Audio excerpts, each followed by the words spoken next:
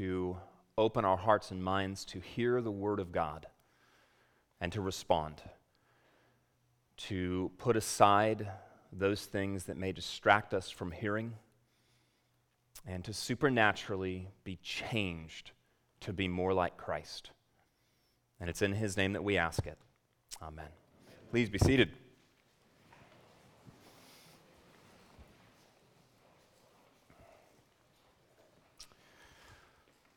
I'd like to start with something this morning that some of you are going to be completely unable to relate to. And some of you are going to be like, yeah, that's me. I am, as I have said before, an introvert. I am very much an introvert. I don't like standing in front of people and talking. I don't like groups. I don't like parties. I struggle in all of these areas. I get really uncomfortable and kind of break out in hives, and it's hard for me. I'm an introvert. And recently, we ran across some, this is math for introverts. If you're an introvert, you will love this. If you aren't, you may go, I don't understand. But if you are, like me, I was crying reading through these. This is math for introverts. Crying in a good way. I was laughing so hard. At the grocery store, John bought 13 lemons that cost 89 cents each. He normally would not buy so many lemons, but he spotted a coworker from afar and panicked. How much did John pay for those unnecessary lemons? On what was supposed to be a peaceful walk, without any human interaction whatsoever, Julia hid behind 7 trees to avoid small talk with strangers. If Julia walked for 20 minutes, what was her average rate of trees per minute? Brian dragged Deirdre to a party. If Deirdre spent 6 minutes trapped in boring conversation with strangers, 13 minutes hovering alone near the hors d'oeuvres, and 8 minutes petting a dog in the corner, how much time passed before Deirdre decided to leave? That's me. If you can't find me in a group of people, just look in a corner. I'm probably there somewhere. And here's the thing about being introverted. Sometimes you don't want to be, but you just can't help it. Like sometimes you're sitting and there is this group, and like you know you kind of want to say something, but you just can't seem to get enough courage or whatever it is to actually say it. And so you just kind of remain quiet, and then the moment passes, and it's really too late by that point, and like you hope afterwards you can find somebody and talk to them one-on-one and share what you were going to share like 45 minutes ago before you're too scared to do it. I mean, that's what it's like. I mean, for those of you that are introverts, you know what I'm talking about. There's this feeling that I just can't say it. I just can't do what I kind of want to do. This is my other confession to you this morning. 1 is I'm an introvert. 2, I cannot do the Christian life the way I want to. I stand up here every Sunday morning and I preach something. And here's the Word of God, and here's what the Word of God means, and here's what we're called to do. And then I go home that week, and I really, really struggle to do it. It feels like that moment when I'm in this situation as an introvert going, I want to do this, I can't. And that is often what my Christian life feels like. I don't want to give in to that anger, but then I do it.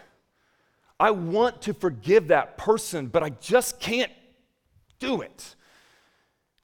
And I'm struggling with living out what we're called to live. Does anybody relate to that? Because if you don't, then you should come preach and I should sit down so you can give messages. I struggle with making those choices, living that life. And this morning, I want to answer why. And I want to answer how it can be different. Open your Bible to Acts chapter 19. Acts chapter 19. We are in a series in the book of Acts. We're hitting snapshots. We're getting different stories as we kind of jump through, moving throughout this book. Acts chapter 19 and verse 1.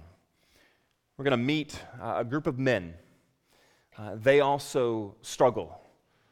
These guys, they are struggling to live the Christian life. Verse 1. And it happened that while Apollos was at Corinth, Paul passed through the inland country and came to Ephesus. He has come through before, but didn't stay very long. He's going to stay for a while. There he found some disciples. There's some debate about if these guys are actually believers or not. And the reason being, you'll see in a moment, because they don't have the Holy Spirit. And so the question is, are they real believers? Are they not believers?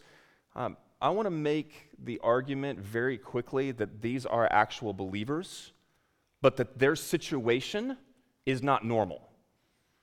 That today you would not have their exact situation. But in the book of Acts, there's a number of things that happened that aren't normative.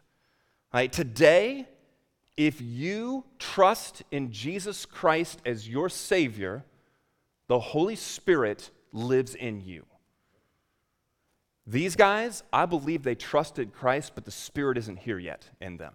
And here's why. Right? Number one, every use of the word disciples in the book of Acts by Luke is of a believer. It's over 20 times where he just calls them disciples, and it's always believers. Right? Number two, this story is attached to the story right before it, and it happened while Apollos was at Corinth. The reason he does that little transition is because Apollos was very similar to these men, and it's two stories that Luke connected together. Apollos also only knew the baptism of John. That's what these guys have. They only know the baptism of John. And yet Apollos is clearly in that text a believer. So these are believers. But something is going on. Verse 2, and he said to them, did you receive the Holy Spirit when you believed? There's more of that evidence. When you believed. Now, that is an odd question. Hey, just think about that question for a minute. Could you ever imagine talking to a believer and going, so when you believed, did you receive the Holy Spirit? Paul never asked that question from anybody else. This is not like a normative thing, like Paul walks around going, now, did you get the Spirit? Did you get the Spirit? This is something about the conversation, these men's actions, their attitude, something. We don't know what because Luke doesn't reveal it, but something about them made Paul say, did you receive the Holy Spirit? And they said, no, we have not even heard that there is a Holy Spirit. It is doubtful they mean they have never heard, period, that there's a Holy Spirit. It is more likely, and the Greek supports this, that what they're saying is we didn't realize we're even supposed to get a spirit in us, or something like that. As opposed to, what? There's a holy what? That's not what they're asking. The Holy Spirit is in the Old Testament, New Testament, and they were disciples of John. John preached the Spirit. They would know about the Spirit, they just don't understand. They don't understand the role of the Spirit, or that they're supposed to have the Spirit, or something. Verse 3, and he said, into what then were you baptized? And they said, into John's baptism. There is a fundamental problem with their faith, with their walk. They don't have the Holy Spirit. These men are living their life, and by the way, they were baptized into John's baptism. The most likely thing is, since John is sending all his disciples to Jesus, and John will be beheaded early on in the ministry of Jesus, it is likely that these guys, they have been wandering around for up to 25 years, believing in Jesus without the Spirit. That these guys were baptized into John's baptism back in somewhere around 27 AD, We're around 52, 53 at this point. Hey, these guys have been for a very long time. However, there is literally an actual problem. Right? It's not this. It's not just them going, well, is there something just wrong with me? Like everybody else has got something right and I've screwed something up. It's not that you've screwed anything up. There's a fundamental issue. You don't have the Spirit. Imagine somebody goes through college and you get to the end and your question to them is, so did you get a diploma when you went through college? That diploma is kind of important, right? I mean, all the education is fine, but if you don't actually get the diploma, who's going to hire you? Like, if you're not actually a graduate, it's kind of significant. Do you have the Spirit? There's a fundamental problem. They don't have the Spirit. Why is that a problem? Keep going. And Paul said, John baptized with the baptism of repentance, telling the people to believe in the one who was to come after him, that is Jesus. And on hearing this, they were baptized in the name of the Lord Jesus. And when Paul had laid his hands on them, the Holy Spirit came on them, and they began speaking in tongues and prophesying. There were about 12 men in all. Two problems. Number one, this is a different era with different possibilities. Hey, when Jesus talks about John, he talks about John as, here's the Old Covenant, the Old Testament, the prophets. They went to a certain point. John. Then there was a change moving forward into the kingdom of God, the new covenants, and it was different. There's a fundamental change of the era, and it is the coming of the Holy Spirit that makes that change. He says John was preaching one thing, but it was only looking forward to Christ and what he would do. And right now, you are still living in this other era. And it is hugely different. There's a woman named Emma Morano who lives in northern Italy. And she has something very, very special about her. Right? Here's what's not very, very special. She eats a raw egg every day. Every day she eats a raw egg, and she's been doing it since she was 20. Here's what's special about her. Even though she's been eating a raw egg and really doesn't eat a lot of fruits and vegetables, she likes to have a biscuit and then some water or milk in the morning for breakfast, and then her raw egg. At dinner, she drinks a glass of milk. That's her dinner. Here's the thing that's so interesting about her. She is the last person on earth to be born in the 1800s. Because another one just died recently, who was the other 116-year-old. She was born November 29th, 1899. I mean, she just slipped in. It was close. But literally, this lady was born in the 1800s. I mean, just kind of wrap your mind around how long ago that was, what that was like. I mean, compared to now. And when she dies, there will be no one living from that century. They're all gone. She represents the last one. John was the end of that era. It's completely gone. There is no more of this. There's a change, and that change brings about new possibilities. What the old covenant could not do is what the new covenant is promising. And here's how big it is. When Jesus rises from the dead and he meets his disciples on the mountain, end of Matthew, and he says these words, "All authority on heaven and earth has been given to me." That's pretty big. That's a lot of authority. And now I am sending you out. Right? This is what we call the Great Commission. Go make disciples. That is a big thing.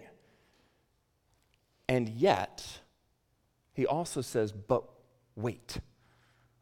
Hold on. I've given you this big thing. I want you to make disciples, but I need you to wait. I need you to go somewhere and wait. What are they waiting for? He's been given all authority in heaven and earth that's commissioned them, and yet he still says, I want you to go and wait. What are they waiting for?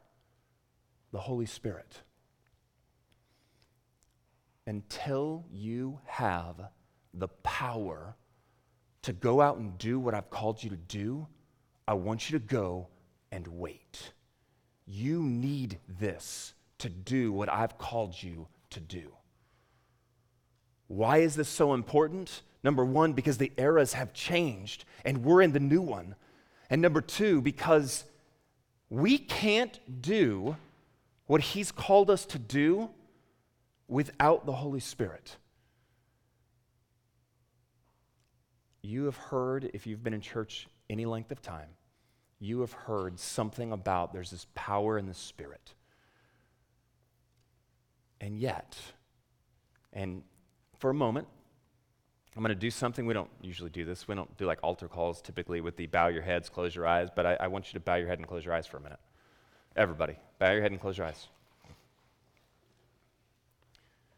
If you are a believer in Jesus Christ, but you don't feel like the power of the Spirit is really in your life, would you raise your hand? Nobody's looking. Would you just raise your hand if you feel like the power of the Spirit is not in your life? All right, go ahead and put them down. And then open your eyes and look up. I want to show you biblically what the power of the Spirit is supposed to do, okay? And if you are taking notes, just write verses down, because I'm going to go through a lot right now, and you won't be able to stay up with them all. I'm not going to turn to the passages. I have them all written out, so I can just go through this. This is the power of the Spirit in the life of a believer. And these 12 men aren't experiencing it. When I get done with this list, I want you to ask yourself, is this my life? Acts chapter 4, verse 8.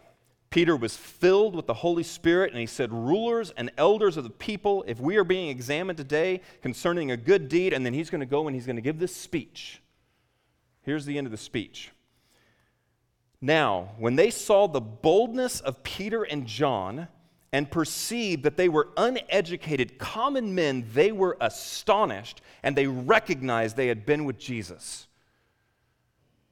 Do you ever have moments where you just speak by the power of the Spirit and people listen and can't help it?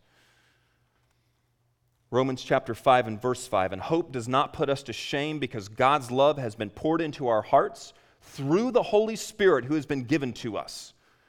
Do you feel God's love in your life? Because the Holy Spirit has been poured into your heart as part of God's love in your life. Romans 8:6, for to set the mind on the flesh is death, but to set the mind on the Spirit is life and peace. Peace and joy are connected to the Spirit a half dozen times throughout the epistles. Is your life characterized by peace and joy? That's the power of the Spirit. 8:26. Likewise, Romans 8:26, the Spirit helps us in our weakness, for we do not know what to pray as we ought, but the Spirit himself intercedes for us with groanings too deep for words. Romans 15:13, may the God of hope fill you with all joy and peace in believing, so that by the power of the Holy Spirit you may abound in hope. Not just have it, abound in hope. 1 Corinthians 2:12, now we have received not the spirit of the world, but the Spirit who is from God, that we might understand the things freely given us by God. How often do you feel like you're freely understanding the things given to you by God? 1 Corinthians 12 through 14 are just spiritual gifts. Again, don't raise your hand or anything, but do you know how God has gifted you? And are you stepping into it? Galatians 5:22, all of them. The fruit of the Spirit. This is what the Spirit produces in the life of a believer. Does this characterize your life? Love, joy, peace, patience, kindness, goodness, faithfulness, self-control, gentleness, I got that one in there too. It's one of those fruits. Jumped right over it. Is that what characterizes your life?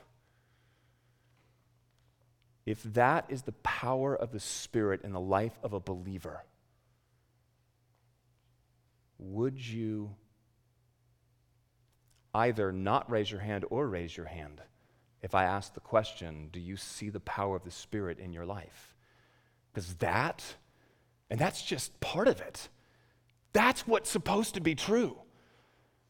I wonder, as Paul is having this conversation with these 12 men, and they're describing their faith, if at some point Paul goes, did you receive the Spirit? Because the way you're describing your life doesn't sound like a Spirit-filled life. Did you receive the Spirit? And they go, no, I haven't. We haven't gotten the Spirit. This is what the Spirit is supposed to produce in the life of a believer. And yet,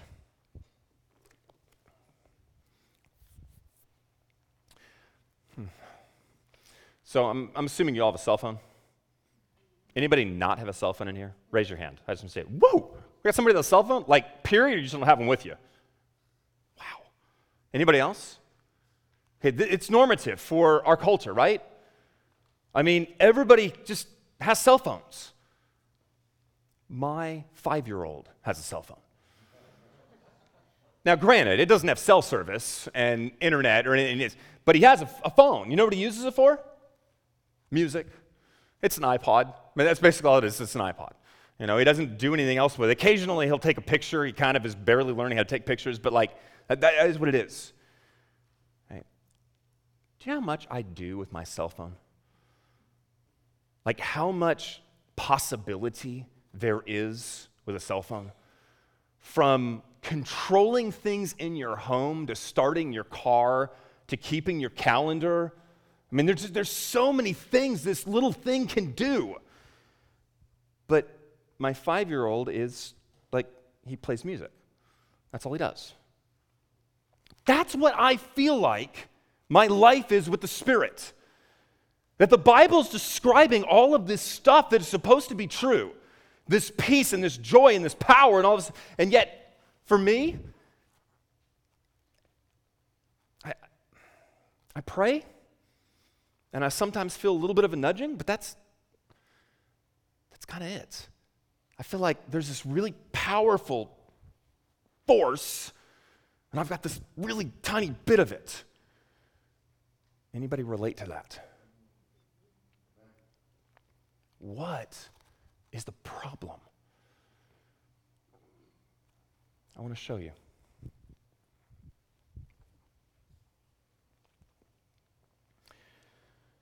A couple more passages. You guys know the story of Ananias and Sapphira. Early church, Acts chapter 5. They do two things. I'm not going to read the whole passage, but here's the two things. Acts chapter 5, you can go look at it. They lie to the Holy Spirit, and they test the Holy Spirit. Then, Acts chapter 7, verse 51, you stiff-necked people, uncircumcised in heart and ears, you always resist the Holy Spirit. 1 Corinthians chapter 2, verse 14, the natural person, and he's talking about the Corinthians, and they are believers. The natural person does not accept the things of the Spirit of God. Does not accept. All right, just think of those. Test, resist, not accept. All of those things are being said about people in relationship to the Holy Spirit. All right, a couple others. Chapter 6 in Acts is where they pick these 7 men, but there's something interesting in the way they say it. Therefore, brothers, pick out 7 men among you of good repute, full of the Spirit and of wisdom, whom we will appoint to this duty. One of the qualifications is a person who is full of the Spirit, which assumes there are people that aren't. All right, and let me just say something. I don't believe that, for instance, means that you can have like more of the Spirit than somebody else, as if like I've got 70% of the Spirit and this person's got 80% of the Spirit. I think this is a way of talking about how much you submit to the Spirit. Same kind of thing here, Ephesians 5:18, and do not get drunk with wine, for that is debauchery, but be filled by the Spirit. What happens when you get drunk with wine? Not that I would know, of course. I'm a man of the cloth. That would never happen. But in my previous life, I'll tell you what happens. You lose control. The drunkenness has a control over you. It's not complete. Well, until you pass out, then it took complete control. But up to that point, you lose control and the wine starts to control. Be filled instead. Be controlled. Be submitted to the Spirit. Romans chapter 8, verse 5. For those who live according to the flesh set their minds on the things of the flesh, but those who live according to the Spirit set their minds on the things of the Spirit. Here it is. The Holy Spirit is not a force. The Holy Spirit is a person.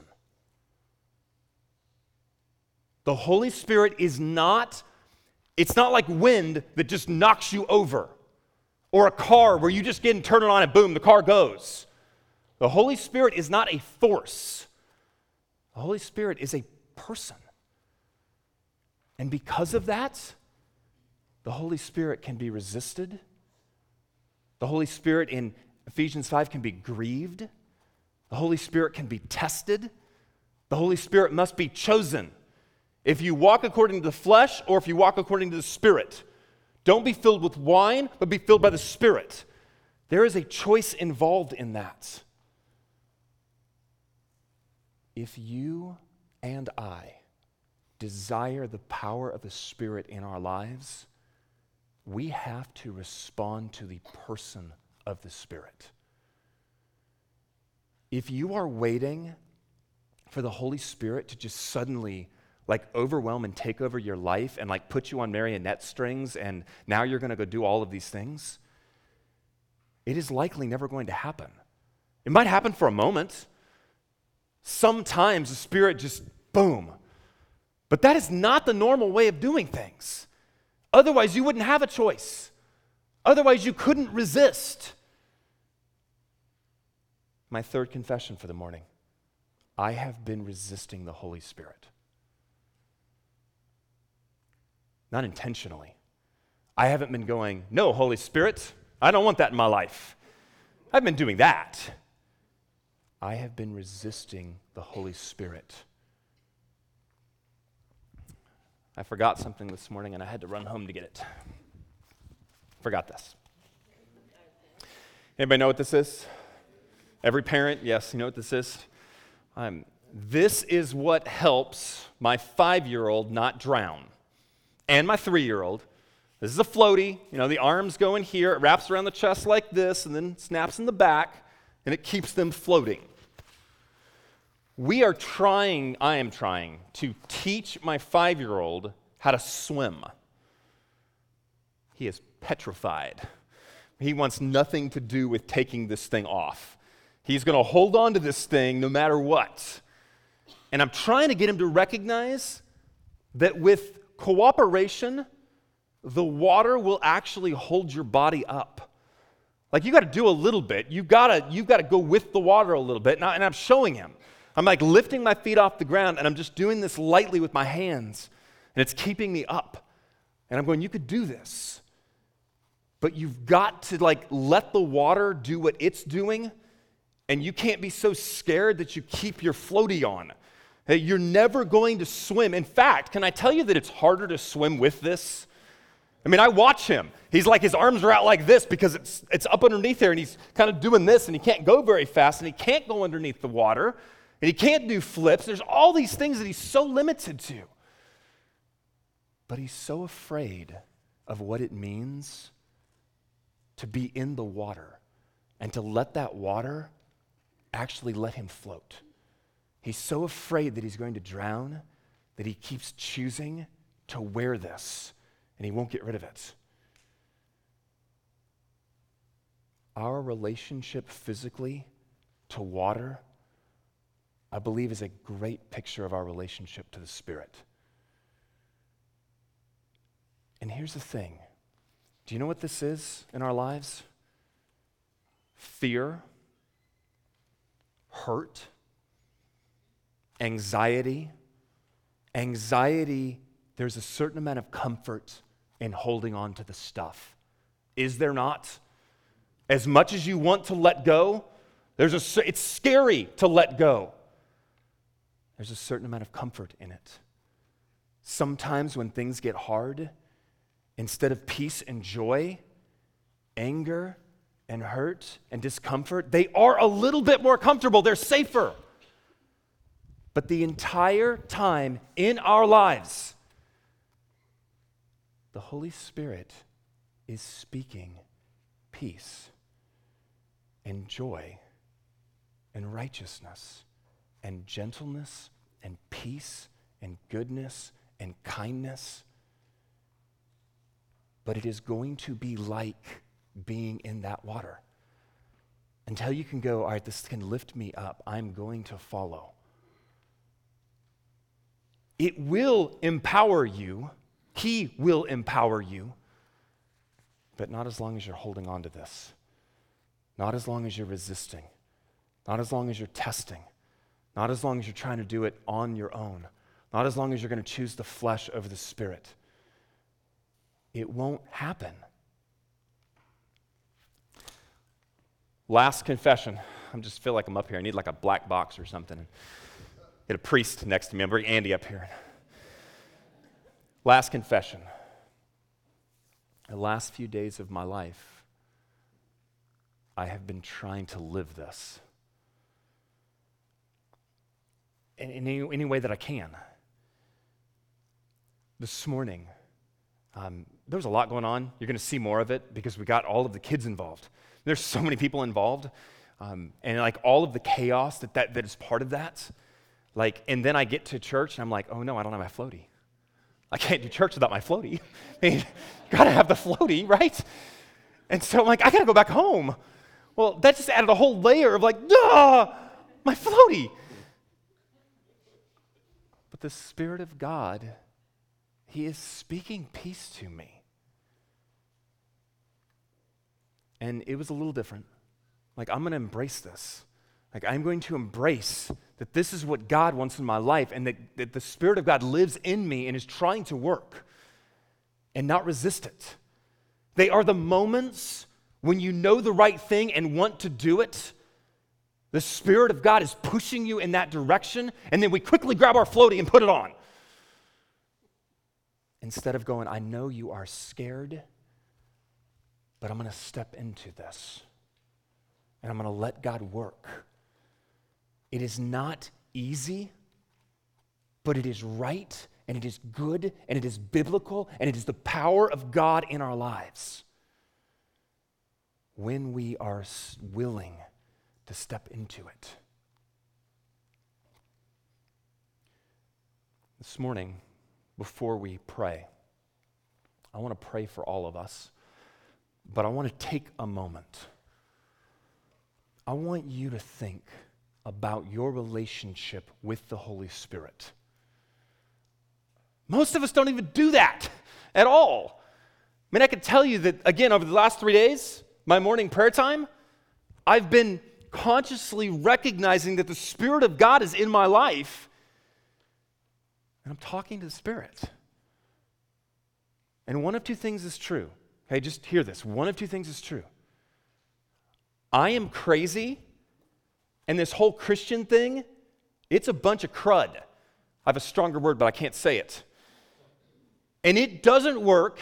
We are all deluded, and none of this actually matters.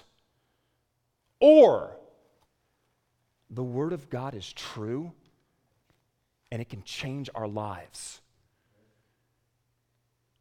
But you got to choose where you're going to go, because there is no middle ground. The middle ground is over here. If you are the middle, you're moving that direction. Because there is either pick up your cross and follow me, or you're not. But there isn't this kind of, well, whatever.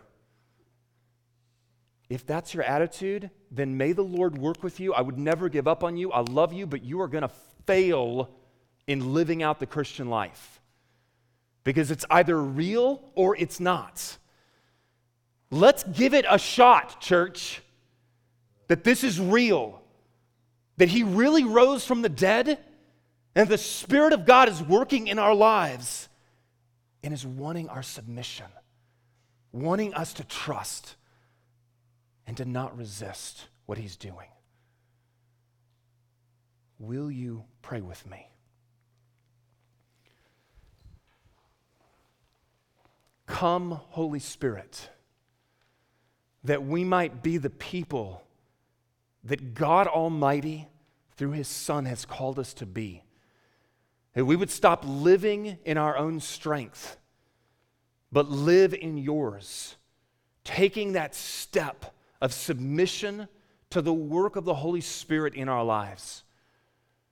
Right now, I pray for an outpouring of your Spirit on your people, that we might know him and we might live in his power. All for your glory, Father, not for ours. All because you sent your Son to save us, to give us hope and purpose and life that cannot be found outside of him. Lord, may we know the true power of your Spirit. We ask it in the blessed and mighty name of our Savior Jesus Christ. Amen.